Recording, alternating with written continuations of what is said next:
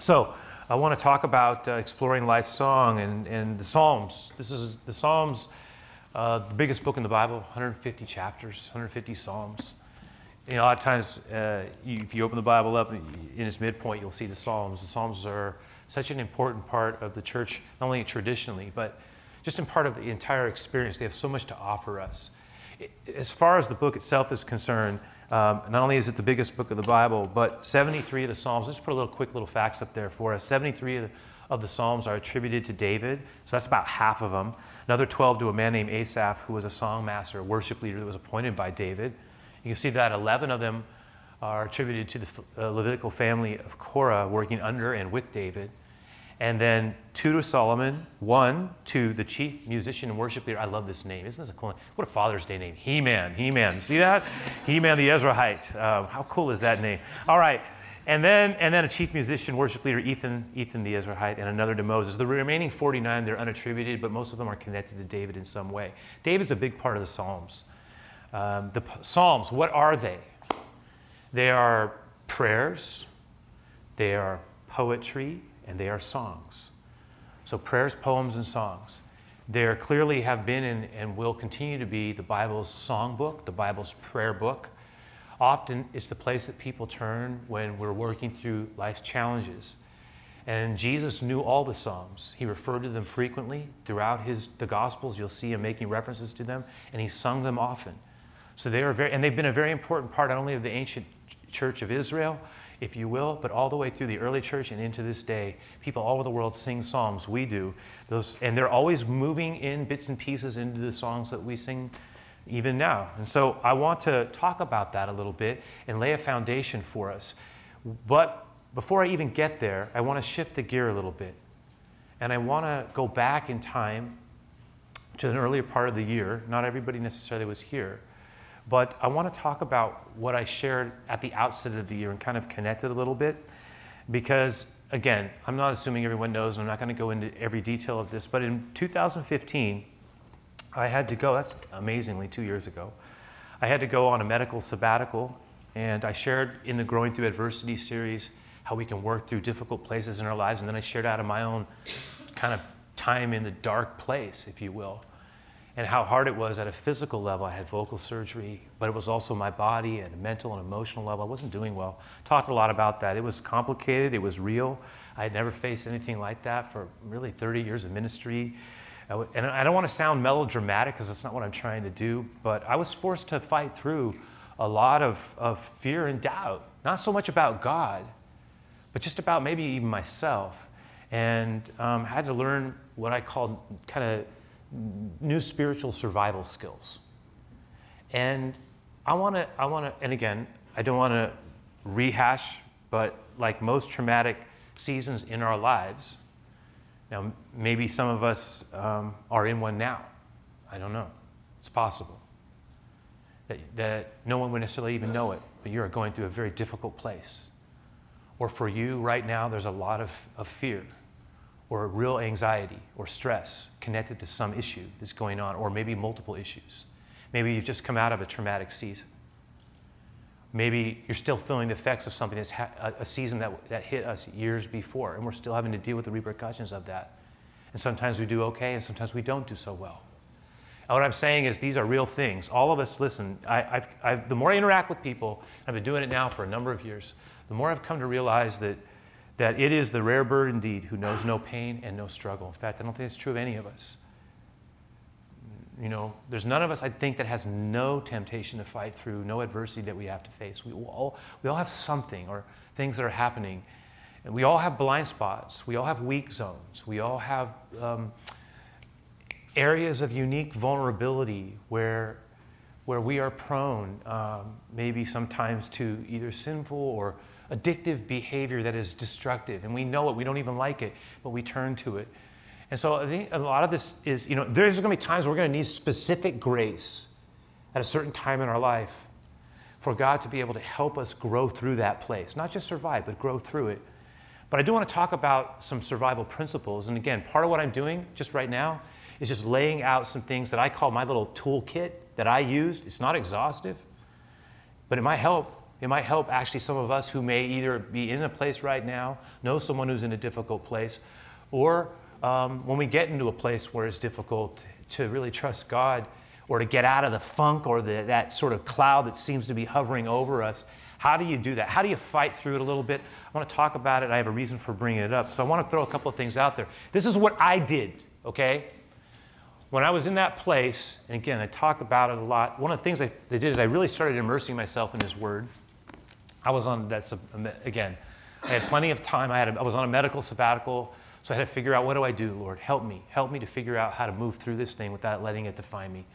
So I spent a lot of time in His Word. Another thing I did was I journaled. That was the first time I really actually ever journaled in my life. I wasn't a big journaler. I would every now and then note things at certain times in my life, but like many of us, I was not necessarily a consistent journaler. That is right. I didn't write things down and put daily entries in too much, maybe to mark things. But what I ended up doing during that period, and one of the key ways I think the Lord can help us when we find ourselves in these sort of dark, difficult, or suffering places, is we begin to just share our hearts with the Lord and write things down, write about your feelings. In some ways, I was trying to figure out why I was feeling what I was feeling. What it mean to trust you, God. I would write down different verses, different phrases that really stood out to me. I tried to really be honest and sit with it and take a little bit time, more longer thinking, right? And on top of that, I had a devotional. Some of you are familiar with the devotional, and sometimes I just periodically like to refer to it because I know not everyone necessarily even knows what that is, but when people who follow Jesus talk about having a devotional, what they mean is having some time with the Lord, but also usually reading through like a daily reading that has scripture. In my case, it had some scripture to read, a passage or two, and then a story or anecdotes or a little commentary, usually one day's entry. Oftentimes devotionals will have a prayer or an affirmation connected to it just to set the day in motion. If any of you want to know a little bit more about how to get one or how to even find them, they're not that difficult. You can get them now even online. You can ask any of our pastoral staff. Pastor Paul's a great contact for that here at the Mission Campus as well. But again, and if you have never had one, we have these 3-month little daily breads that we make available for anybody, and you can pick one up. Take it with you. In fact, when I first started following the Lord, I remember as a teenager, the first devotional I ever had was a little daily bread. And I would read it. I had gone to Sunday school, but I really didn't know a lot of the Bible. So I'd read the passage, and then I would read a little bit of the story, like an idea or two and a quote, and then I would have a prayer. And I would do that before I even went to school. I remember doing that. That was the first thing. So these daily breads are a real blessing. And you can, again, just pick one up if you want one. But I ended up doing it, but I did one more thing. I would encourage y'all, some of us may be in a season. Here's another thing that is what I call part of that survival packet. I really tried to challenge the way I was thinking. And I worked on my thinking. I know it sounds strange. Like, what do you mean worked on your thinking? Because a lot of times when we're in a hole, when we're hurting, we can start to get ourselves into a cycle. And we start to create problems that aren't even there. And our worries get enlarged. We start catastrophizing. We start walking down the road. We get really dominated by negativity. I could feel that coming on me. Like this was trying to define me. And I knew that wasn't God's will for me. And so one of the things I did, because I'm an overthinker, again, I'm just sharing with you my heart, is I said, Lord, I need you to give me a verse for this season of my life. I need you to help me have a piece of scripture that I can hang on to that can sort of counteract the kind of, I'm going to call it garbage or junk or negativity that is trying to clog me up right now and make me afraid. And so in my case, I prayed and I looked at some different things in the scripture and I found a verse, something that some of us may come across a verse and we might all of a sudden it just resonates deeply with us. I found mine was Hebrews 13:5, I call it 5b. It was the second half of verse 5 and verse 6. God has said, never will I leave you, never will I forsake you. But the key, that was a promise. So 1, he's with me. And then 2, so we may say with confidence, right? The Lord is, now, by the way, the Lord is my helper, and I will not be afraid. That's a quote from Psalm 113. So the Psalms are embedded into the New Testament. The Lord is my helper, I will not be afraid. What can mere mortals, what can man do to me? And there was something about that passage that connected with me deeply. And you know what I ended up doing? For 21 days, 5 times a day, I tried to hammer that verse into my mind. That seasonal verse became a potent word for me. And every time I would start to be, I would say, I will not be afraid, right? It was important. The Lord is my helper. So anyway, I did that. And it was tremendously life-giving. I also, just continuing with the little packet, I tried to stay active and exercise regularly, consistently. And then on top of that, right, I did one more thing, and it's the reason why I'm tying it all together here, is I really engaged the Psalms. After I collected prayers, I engaged the Psalms. And for me, the idea of prayer collection had to do with just asking people to pray with me. I didn't want to be proud. When you're hurting, don't be proud. Don't be proud ever, but better when we're hurting, it's like we don't need to. I would say, look, could you pray with me if I felt someone had a gift for prayer? They might have been serving the Lord for not even a long time, maybe not even as long as I had. It didn't matter to me. If I trusted that relationship, I believed in their heart, and I thought that they had a real desire and love for God, I said, Lord, you know what? The Lord can use this prayer to be a strength to me, right? It could be someone older in the Lord, someone younger. It was okay. And then I engaged the Psalms. The Psalms to me, and this brings us full circle, because the Psalms have so much real life in them. I remember what I tried to do is for 50 days, I know that. For 50 days, I tried to read. I made it a goal of mine, somewhere around that time frame. I wanted to try to read one Psalm a day. And I mean really let it settle into my heart. And I just wanted to go deep in there. I wanted to ponder it, pray on it, because I knew that this was the prayer book. This was the song book. This was the place where you work through pain and struggle. It's one of the amazing gifts to us, this book of Psalms. And I remember starting out with Psalm 1. It was a psalm that I had memorized or gotten close to when I was just a teenager, starting to follow Jesus. And I remember I came to Psalm 1 and I thought, okay, this is like a portal to this entire book. It starts out, right, saying you can make a choice in life to follow this way, we'll call it the blessed path, and this way, the foolish path. This way leads to a blessing and fruitfulness in life, and this way tends to lead to things that are disappointing and alienate us from God. That's how the psalmist opens up. And basically it becomes the way of approaching all the Psalms, God's way or the way that doesn't work. Psalm 1 starts out by saying, blessed is the man, and that was the vernacular of their day. We would say, blessed is the man, blessed is the woman. Blessed is the man who walks not in the counsel of the ungodly, nor stands in the way of sinner, nor sits in the seat of the scornful, those who scorn the things of God. But his delight is in the law of the Lord, in this word. And in that law, he meditates day and night. It becomes a part of who we are, this word. And you know what that person will be like, that psalm says? Again, the first psalm, be like a tree that's planted by the rivers of water. It brings forth its fruit in its season. Its leaf also will not wither. Whatever it does, it's going to prosper in some way. The ungodly are not so, the psalmist says. They're like the chaff, the wind drives it away. The ungodly will not stand in the day of judgment, nor sinners in the congregation of the righteous. Right? It just talks about that. You know, the way the righteous will live, but the way the ungodly will perish and not last. Right? This was the Psalm 1. Now, I reread Psalm 1. I sat with it, reread Psalm 2, wrote some things down around it. But I remember on the third day, I came to Psalm 3. This is the one in your handout. Read it with me, okay? Here we go. This is what it says. And by the way, this is a psalm that David wrote at a really bad time in his life because he was literally being chased down by his own son, whom he loved, who had led a coup against him, Absalom.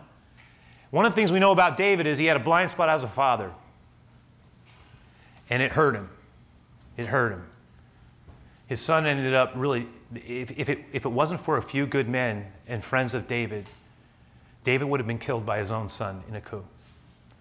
He's running for his life at a time in his life when he should have been settled and at the apex of his sort of, I don't want to say power, but it's kind of, he was at a place of his prime. He was at the prime of his life. And here he is running for his life like a scared animal, being chased down by someone whom he loved deeply and who had turned on him and hurt him like no one else could. And part of him was going, why is this happening to me, God? Look what that's the context of Psalm 3. Lord, he says, and you can feel, and this is indicative of a lot of the Psalms.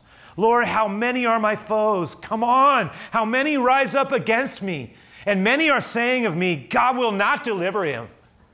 But you, Lord, look how he moves back and forth, right, in this. But you, Lord, so he acknowledges the problem. He says, but you, Lord, he reestablishes who God is in his life. You, Lord, are a shield around me. You're my glory. You're the one who lifts my head high. And I'll call out to the Lord, and he answers me from his holy mountain. I lie down and I sleep. I wake up again because the Lord, he sustains me. I will not fear though 10,000s of people assail me on every side. No, I tell you, arise, Lord, deliver me, my God. Now what? Strike all my enemies on the jaw, break the teeth of the wicked. From the Lord comes deliverance. May your blessing be on your people. It's intense, it's passionate. But, oh, by the way, have you ever had a hard time sleeping because of anxiety? That's what David's taught. I lie down and I can sleep in the midst of this hellish nightmare in my life. I remember how at the time, because that's what connected with me, I was having a hard time sleeping. First time, I couldn't figure out. And I knew, and I remember I was reading this psalm, and I said, and David says, I will lie down and sleep. I said, oh Lord, help me to sleep. I was in need of courage and faith, because my enemies, though not literal, like David's, were literal. But my enemies also were there. They were circling me, taunting me, seeking to define me, seeking to overwhelm me. They were my problems, my troubles, my bad ideas, and in some cases a spiritual foe as well. On top of all that, I needed deliverance. I needed his blessing. I needed him to sustain me. Do you see how the Psalms can work so well for us? How that sustain me became my cry as well, how it can become our cry. Sustain me, God! Right? That's real. That's honest. It's powerful. One of the things the Psalms do, here it is they move us past our fears and our failures into faith and promise. Because I think you know and I know that our fears and our failures can overwhelm our confidence. And the Psalms remind us not to let our fears and troubles and anxious thoughts be the final word in our life. God's faithfulness is to be the final word. That's part of what the Psalms do. It reminds us that the dominant word over our life is to be the faithfulness of God, not the trouble we're in. When we read the Psalms, especially maybe for the first time, or we're just starting to read them and we're going, wow, I mean, these things, some of us might be taken aback a little bit sometimes by how honest they are, because there are portions of them that just like cry out in frustration and in pain and anger over the unfairness of life. Some of them even start to question God's goodness. There's clearly prayers going out for these people who've hurt me, wounded me, worked against me, judged my enemy. You can hear it all in there. God, where are you? Where are you? Why are you forsaking me? It's all over it. It's like, God, I thought you promised you were going to bless me. Why aren't you doing it? Why is this happening to me? Why are they turning on me? It's everywhere. And yet when you look at it, so what we're consistently reminded of is that sometimes in raw and vivid detail is the reality of bad situations. But the Psalms don't leave us in the ash heap. They always push us. They push us into hope. They push us into trusting God. So listen, they acknowledge real life, broken life, right? The broken and the ugly underbelly of it. Don't pretend it's not there. But they don't leave us there. They hit us in both directions. That's what the Psalms do. They don't give us the luxury of denial, pretending, oh, this is good when it's not. At the same time, they don't allow us to forget God's essential goodness and faithfulness. So it's this beautiful, honest thing going on in the Psalms. Real, you can't get away, don't pretend, is honest words. At the same time, anchor it all in the goodness of God. Find a way. He will deliver you through this. It's powerful. When we let it work, it's powerful. Now, another thing the Psalms do is they remind us that worship, and this is connected, by the way, to the deliverance they bring. It reminds us that worship and singing and praise are indispensable ingredients, aspects of the vibrant Christian life. It's been said that one of the reasons the Psalms were created by God was for the purpose of being sung back to him. So if you think of it this way, they were given to us by God, the Psalms, so that we could give them back to him. Given to us so we can give them back to him. And again, they remind us at the core that we were made to praise. Let me show you a couple examples. You know what I'm going to do? Let's, if you can, I want you to actually read this with me out loud, okay? Psalm 9. I'm going to pick a couple of Psalms and show you what I'm talking about how they move us to praise. Let's read this together. I will give thanks to the Lord with all my heart. I will recount all your wonderful deeds. I will be glad and exult in you. I will sing praises to your name, O Most High. Look at Psalm 63. So I have looked upon you in the sanctuary, beholding your power and your glory. Because your steadfast love is better than life, my lips will praise you. So I will bless you as long as I live. In your name, I will lift up my hands. Now this next one, I'm just going to read it because it has a couple of little areas where we can get off course.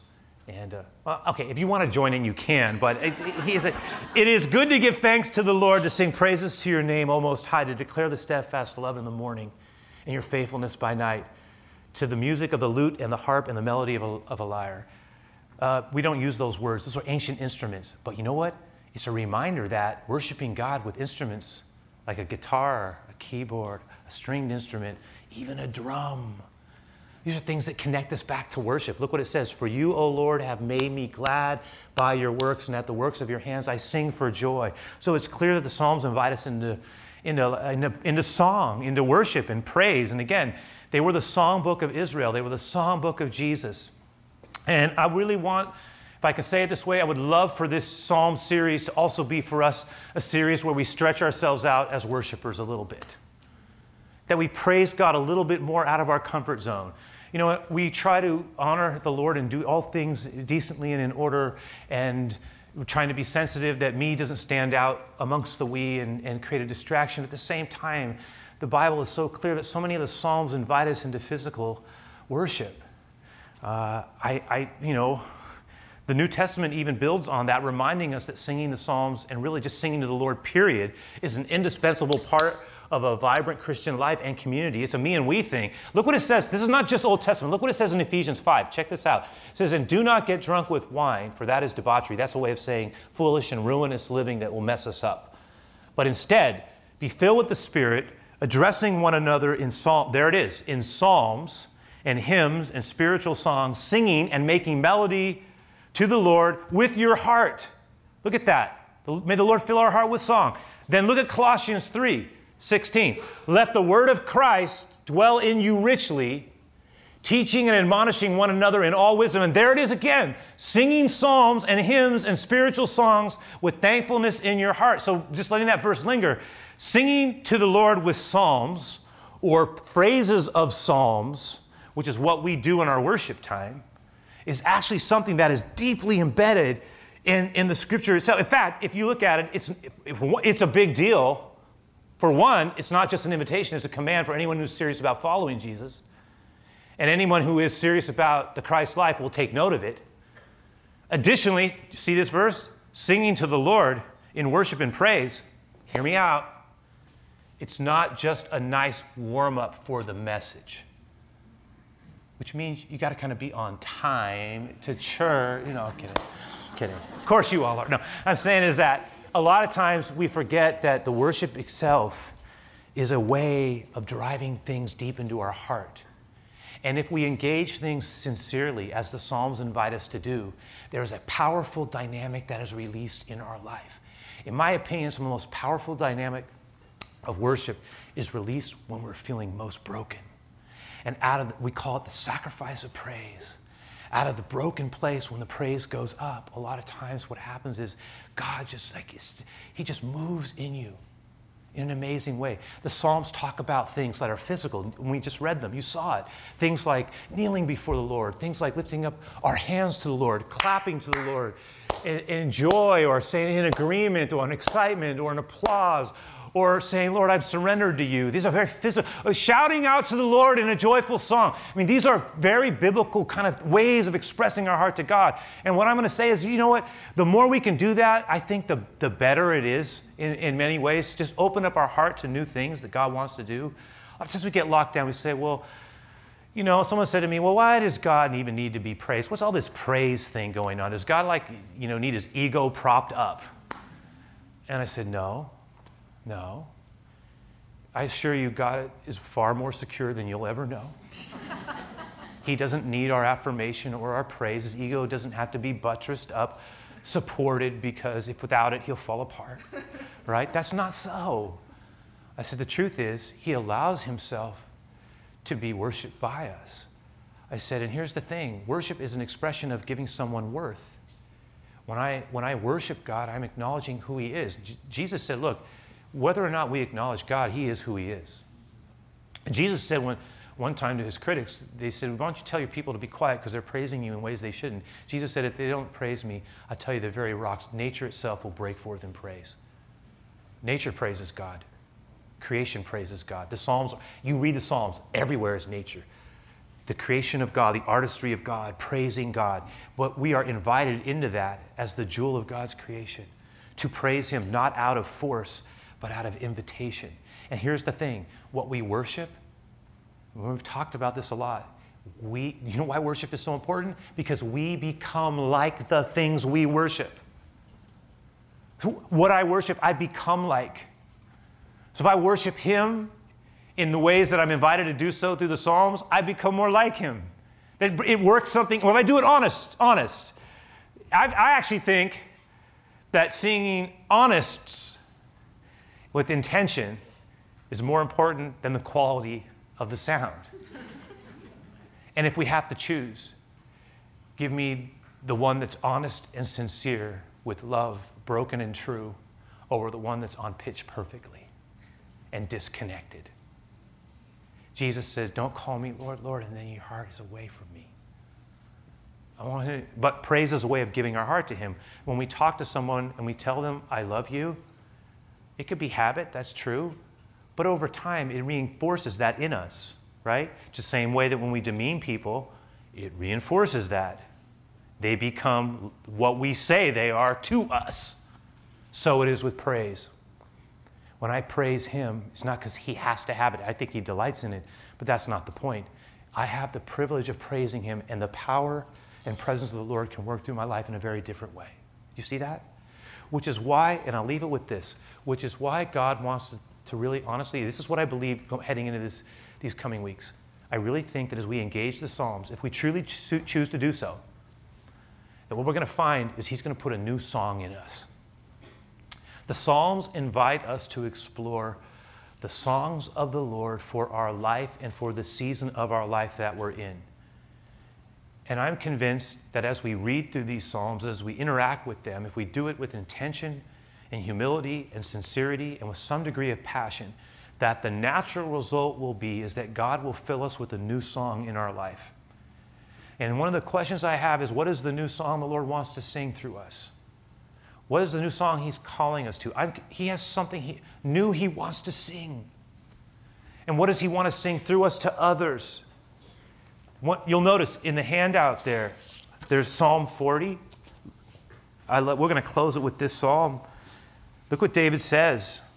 He said, I waited patiently for the Lord, and he inclined to me. He heard my cry. I love this psalm. This is so good. He brought me out of a horrible pit. You ever been in trouble? David was in dark trouble. He was stuck out of the miry clay. That's what that means. My feet were locked up in thick mud. I couldn't get out of the hole. He set my feet on a rock. There it is. He put a new song in my mouth, a song of praise. Praise to our God, and many will see it, and they will fear, they will honor the Lord, they will revere him for who he is, and they will trust in the Lord. God wants to put a new song in us. He has a song for us to sing. Lord Jesus, help us to find the song that we're supposed to sing in this season of our life. And let's sing it. Now, in your handout, you'll see we put these little cards with a little hole in them. There's a reason. What we're going to do, something a little bit different. In the coming weeks, next week, actually, we're going to have a board. We're going to call it a psalm board. We were encouraging everyone to write a song or a poem or your own kind of a psalm prayer to the Lord. You can put your name, or you don't have to. That's not the point. Something small, but something that reflects your heart. And when you come, we're going to have a board, and it's going to have a little hook. You just hook them on, and it becomes our song as a church, individually, but together. And I just loved the idea when we were talking about it, and I think it's an amazing way for us to interact. So just be aware of that, engage it. Hey, let's pray together, and then we'll close. So Lord, I thank you. I thank you for the focus and the attentiveness of those who've just been here together, and we've been able to share this word and share this time. And I ask that what would come out of it would be a strength and an encouragement for us in the days ahead. In these summer months, Lord, I pray that there would actually come, even as we're coming in and out of travels and such, that there would come in an amazing way, new songs into our lives. That as we sincerely engage your words, especially this amazing book that has affected people who love you for generations, may it also be something that affects us as well. May we have new songs flowing in and out of our lives, but a new song of praise. We thank you, God. We look forward to what's happening in the coming days and weeks and months. May you be honored in our lives and move in fresh new ways. This is what we pray. Bless our closing time of giving, and bless this song that we're ending with, which is Psalm 40. And I ask that we would just be attentive to this song as well and share it together. In Jesus' name, amen.